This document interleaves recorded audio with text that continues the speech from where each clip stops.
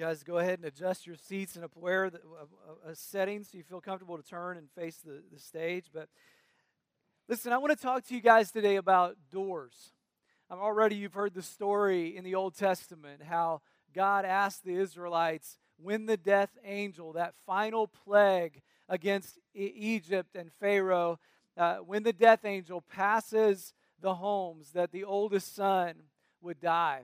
And that the way to save your sons, the way to save your people, Israel, is to take the blood of an innocent lamb and put it on the doorposts, the door frames of your home.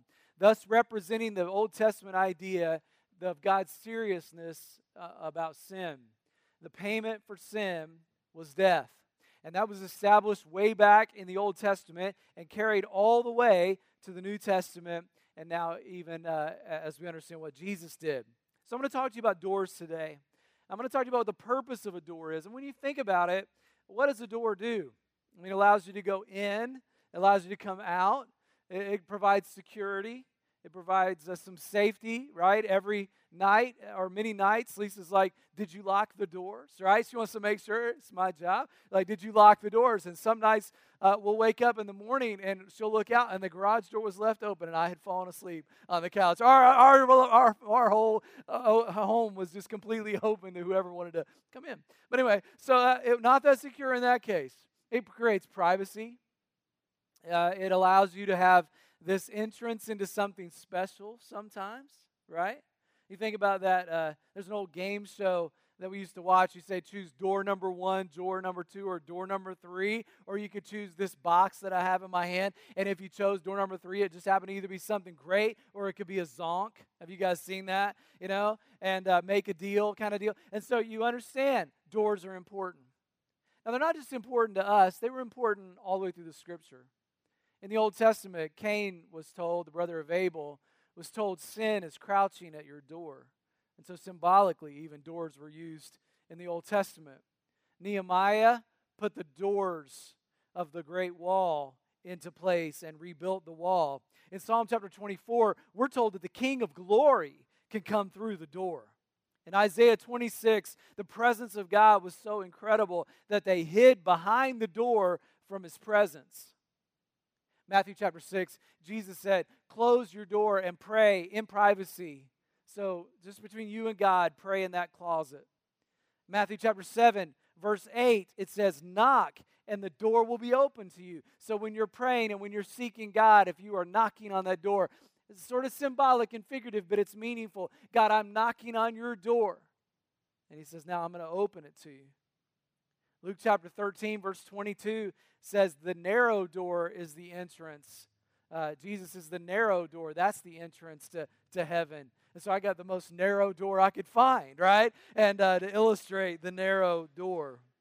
In Acts, we're told that the doors of the jail were open when they prayed, and God did something miraculous. Also in Acts, it's used as kind of figurative language. Paul said God opened a door for us. And of course in Revelation, we see the idea that God placed a door that nobody can shut except for God Himself.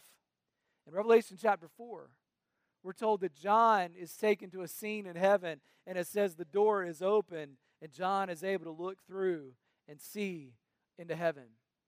All through the Scripture, we see the value and the significance of doors. Nowhere is it more significant than in Exodus chapter 3, verse 14 through 15, where God said to Moses, He said, I am who I am. And He mentioned to the people, He said, listen, when you come to that moment where the death angel is going to pass, I'm going to put the blood of an innocent lamb on the doorframe of your home. I want you to do that and you'll be saved. We also know that it's significant because in Deuteronomy chapter 6, verse 9, all of the Israelites, these people that followed God said, I want you to write the Scripture, this idea, love the Lord your God with all your heart, all your soul, all your mind, and all your strength. I want you to put it on the door frame of your home, put it on your heart, put it on your head. Now, He meant it figuratively, but He was like, I wanted you to put it so that no matter where your family goes, they will understand the most important thing in life is to love the Lord your God. And so that is the significance of doors. John chapter 10, Jesus takes all of that and helps us reflect on doors in a way that is significantly meaningful. Jesus just says it this way, I am the door. Now, this is one of the I am statements of Jesus. He said several of them in the book of John. I am the way, I am the gate, I am the door. And so as he goes through these, we're reminded back in an Old Testament idea where God told Moses, and Moses said, I don't know how I'm going to go to Pharaoh. How will I ever speak for you, God? I have a stuttering problem. I can't even talk that well. How will I do it? And who will I tell that sent me? And God just says, Moses, just tell him I am sent you. I am. That's all you got to say. And so then later in John chapter 8, Jesus tells them before Abraham was born, I am.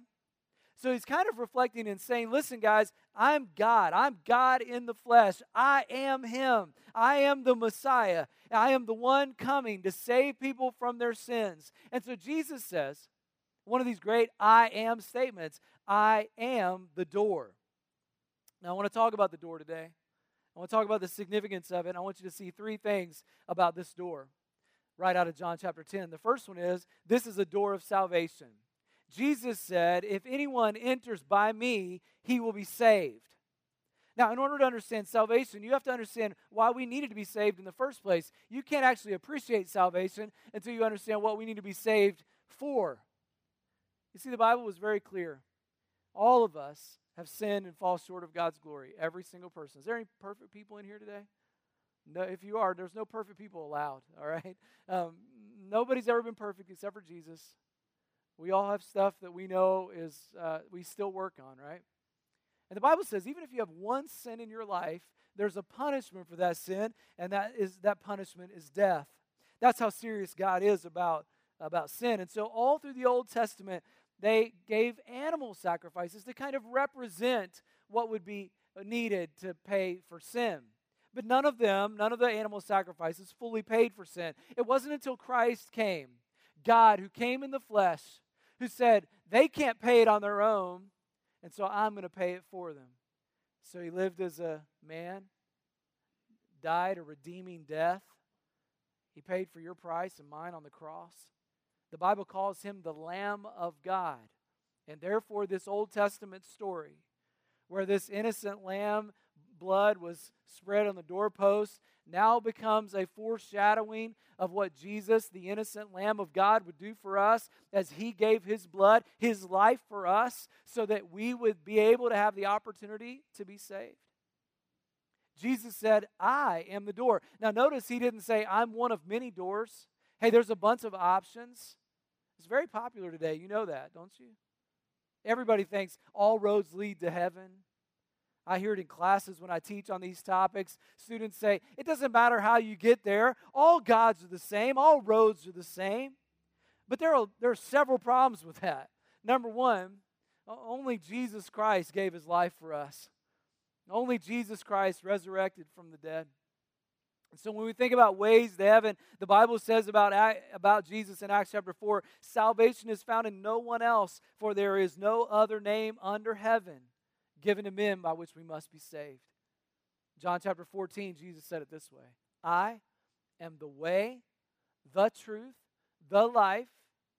No one comes to the Father except by me. And so that means you can't work your way to heaven. You can't earn your way to heaven. You'll never be good enough. Jesus just said, I'm the way. Through my payment on the cross, you can have entrance into forgiveness of sins, eternal life in heaven, and you can have God's presence in your life. Now, some people, when you say, hey, Jesus is the only way, they might say, well, that's kind of exclusive, isn't it? I mean, really, he's the only way? I mean, who is he to say he's the only way after all? I like to say, give an illustration here, that if the president called you, politics aside for all of you who have issues, but if the president called you and he goes, hey, I want you to come to the White House, and you go, awesome, I've never been to the White House before, and he says, now listen, you got to listen carefully. I'm going to send you a letter, and the letter's going to give you very specific instructions on how to get in, because you aren't just getting in on your own. And you go, that's so exclusive, Mr. President. I can't believe that. You'd send me a letter and give me the only way to get into the White House? He goes, well, you choose what you want to choose. The letter comes in the mail. It gives you very specific, detailed instructions about what road to take, what back alley to drive to, what door to go to, and the security is going to be looking for you, and they're going to know when you're coming, and they're going to give you entrance into the White House. Now, how many of you think that's exclusive, or how many of you think that's just a wonderful invitation? You see, if the president said this is the way to go, I guarantee you that, I guess, as much as you might want to say, hey, you know what I'm going to do? I'm not going down that alley. I'm not going into that road. I'm pole vaulting over the gate, man, and I am running for all I've got on the front lawn of the White House. I am going to lay myself across the steps of the White House, and I'm going to rush and I'm going to start beating the door down, saying, I'm his friend, let me in. Now, how many of you think that's not going to work? No, you're getting shot. So it's not going to happen. Now, is that exclusive of the president? I can't believe he would do that. It's only exclusive if it's the truth. And it is. And it's meaningful if the president himself said, hey, I want you to come, and here's how to get here. When the God of the universe enters our world, he plans it through all of human history. He tells you about it all through the Old Testament. Then Jesus comes as a fulfillment of all of those things that have already been promised over those hundreds of years. He says, I'm him. I'm God in the flesh. Not only am I God in the flesh, I'm going to prove who I am by dying for you, resurrecting in 3 days, and we're going to start a worldwide movement. In fact, we're going to split the calendar into AD and BC, and you're going to know, the whole world's going to know that I am the Messiah, and I'm the only way to heaven. Well, that might be an exclusive claim, but I take it as a wonderful invitation. Now, how many of you ever been shut out from something? You ever been excluded? You ever been the last one picked on a team? You ever had a door slammed in your face? Those of you who are salespeople, right? And you go, that's not very fun. When I was a kid, I was the baby of the family, and Jonathan was my next, my older brother, 3.5 years older, and just old enough and just smart enough to be completely annoying to me. But anyway, no, we loved each other, but I was completely annoying to him. You remember that old cartoon with the one big dog, was walking along, and the little dog's like, hey, Bob, hey, whatever his name was, hey. I was the little dog, always annoying and yapping at the big dog, and so I can understand why they did this stuff to me. But my brother had a friend named Andrew Lakin, and I remember we were riding in our station wagon one day. And you remember the station wagons that had the seat that looked out the back window? Anybody remember these? Anybody born after or before 1970? Anyway, you remember these? And anyway, so it had a back seat, guys, who you looked out the back, and as you're driving, there's no wonder we got car sick so much as kids, They were looking out the back. And there was a cubby hole between the second seat and this last seat. My brother and his friend were sitting across the back seat with their legs across. I was in the cubby hole. And so I was like, hey, I want to get back there too. And so I jump, and as I jump over, both my brother and his buddy, I don't know how they came up with this idea, they both flipped their legs up just as I got there. Boom, my head hits the back, and now whatever we were headed, we took an alternate route and headed to the hospital, okay? Because it was sort of bloody. Anyway, another time, we were at the house, and we had a bathroom attached to our room. And Andrew Lakin, same punk friend of my brother. And so I get out of the bathroom, and they run around. They're like, you stink, typical brother thing to do. They actually push me out of the door. I mean, it's like, get out of the door, get out. And now they slam the door in my face, and now here I am on the outside. Well, I'm not going to deal with that. So I'm opening the door. I'm like, come on, let me in. Somehow I got my eye into the door. I don't even know how. They slammed the door on my eye. Blood everywhere, My dad had a Disney fast pass to the hospital. They're like, hey, Mr. Sams, you're here again with one of your kids. Look, don't feel bad for me. I probably deserved it, first of all, and several years of counseling have helped me out. So don't worry about it. Don't worry about it. It's fine. It's no problem. But, it doesn't feel great to be excluded, does it? Well, I want to read for you a very, very sobering passage in the Scripture. We've been in this series on the Gospel of Luke. Well, here is a text from Luke. Listen to Luke 13. Jesus went through the towns and villages teaching as he made his way to Jerusalem. Someone asked him, Lord, are only a few people going to be saved? He said to them, make every effort to enter through the narrow door, because many, I tell you, will try to enter and will not be able to. Once the owner of the house, meaning God, gets up and closes the door, you will stand outside knocking and pleading, 'Sir, open the door for us.' But he will answer, 'I don't know you or where you come from.' Then you will say, 'We ate and drank with you, and you taught in our streets.' But he will reply, 'I don't know you or where you come from. Away from me, all you evildoers.' Then there will be weeping there and gnashing of teeth. And when you see Abraham, Isaac, and Jacob, and all the prophets in the kingdom of God, but you yourselves will be thrown out. People will come from east and west and north and south and will take their places at the feast in the kingdom of God. Indeed, there are those who are last will be first, and the first who will be last.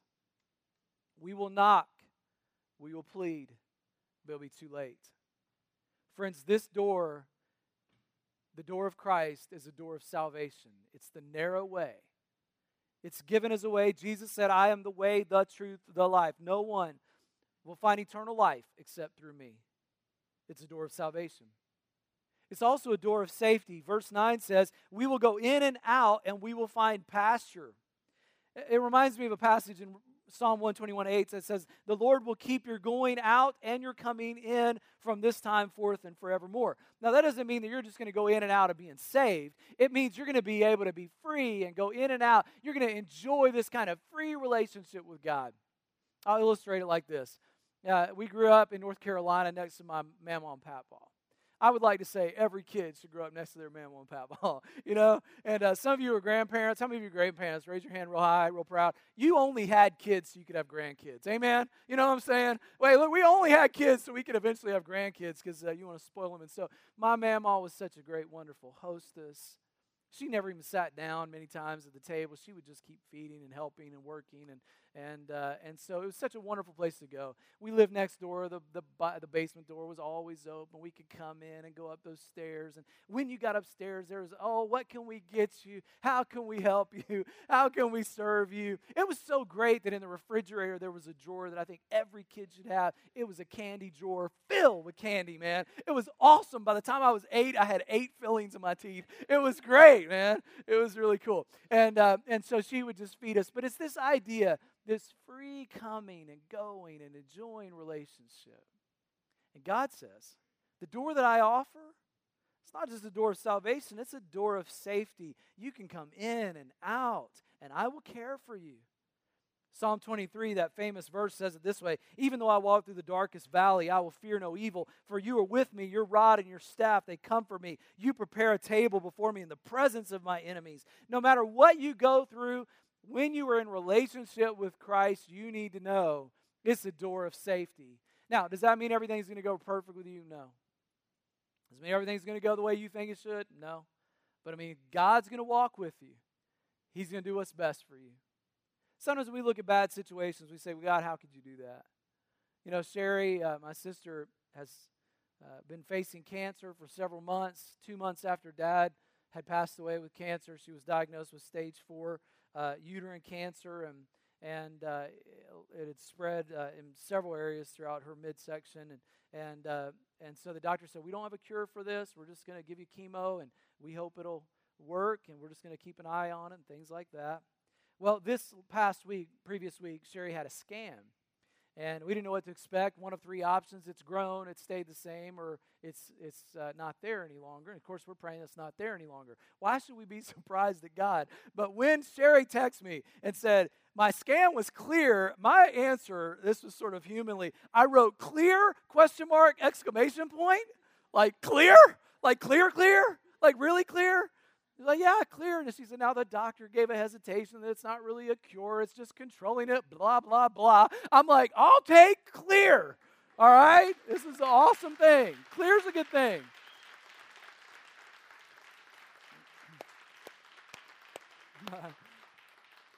So what I want to tell you is that no matter whether that scan is clear or when Sherry had cancer or whatever, Sherry was consistent throughout.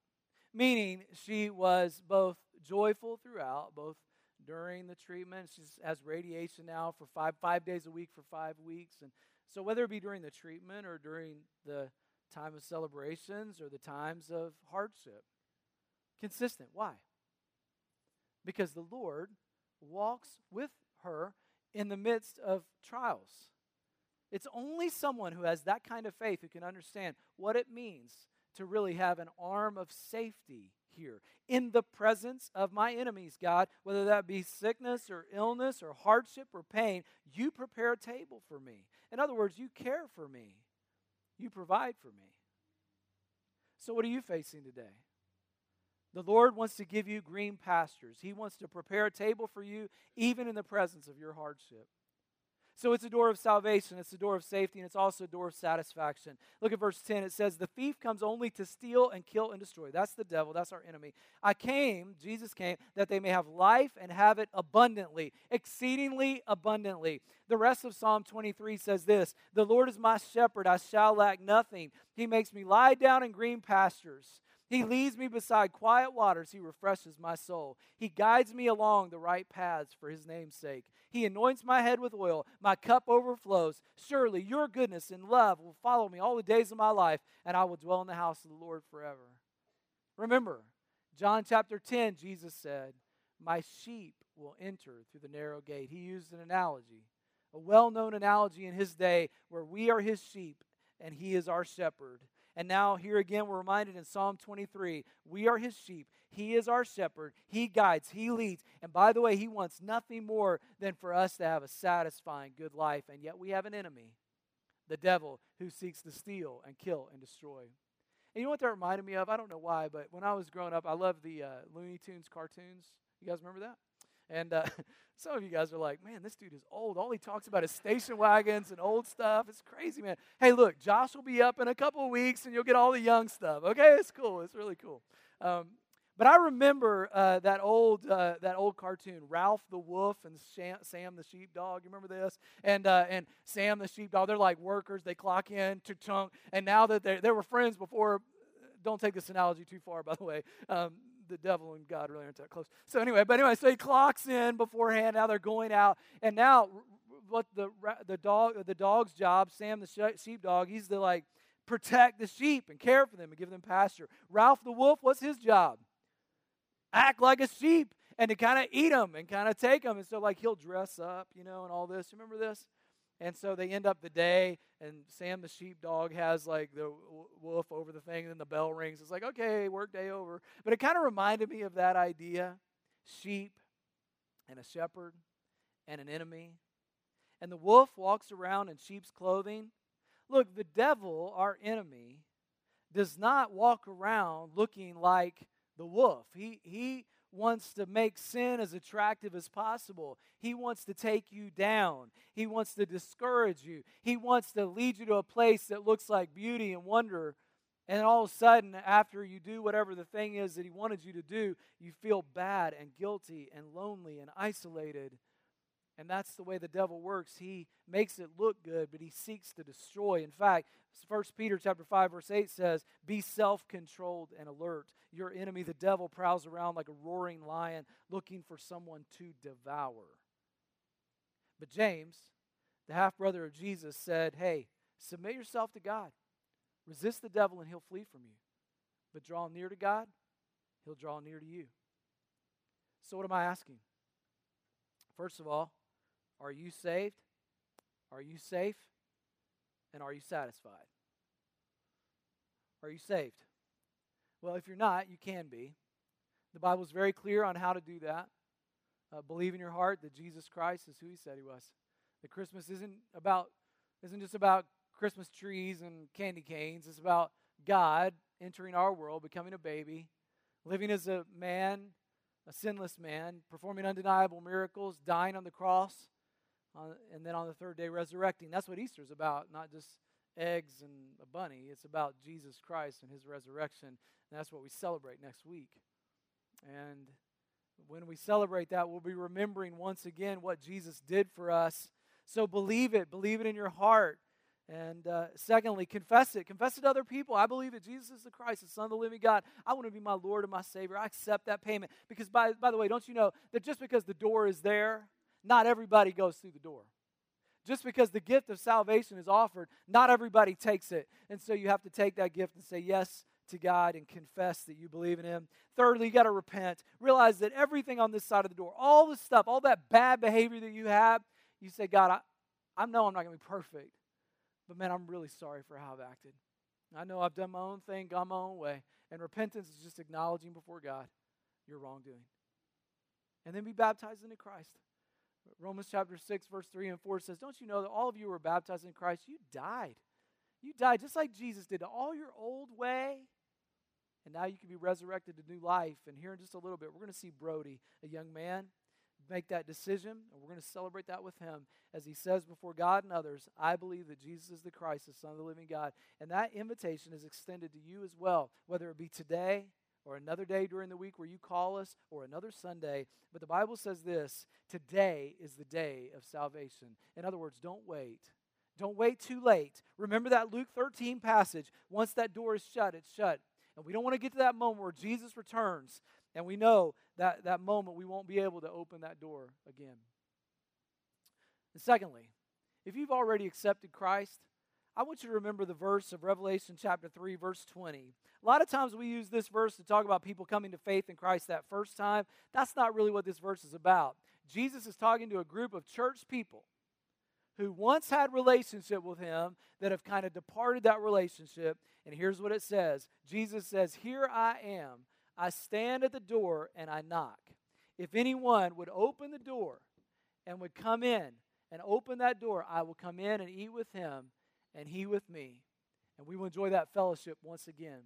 It's really a verse for repentance. It's really a verse for those who know that really in their relationship with Christ, that they've gone pretty far away from where they used to be.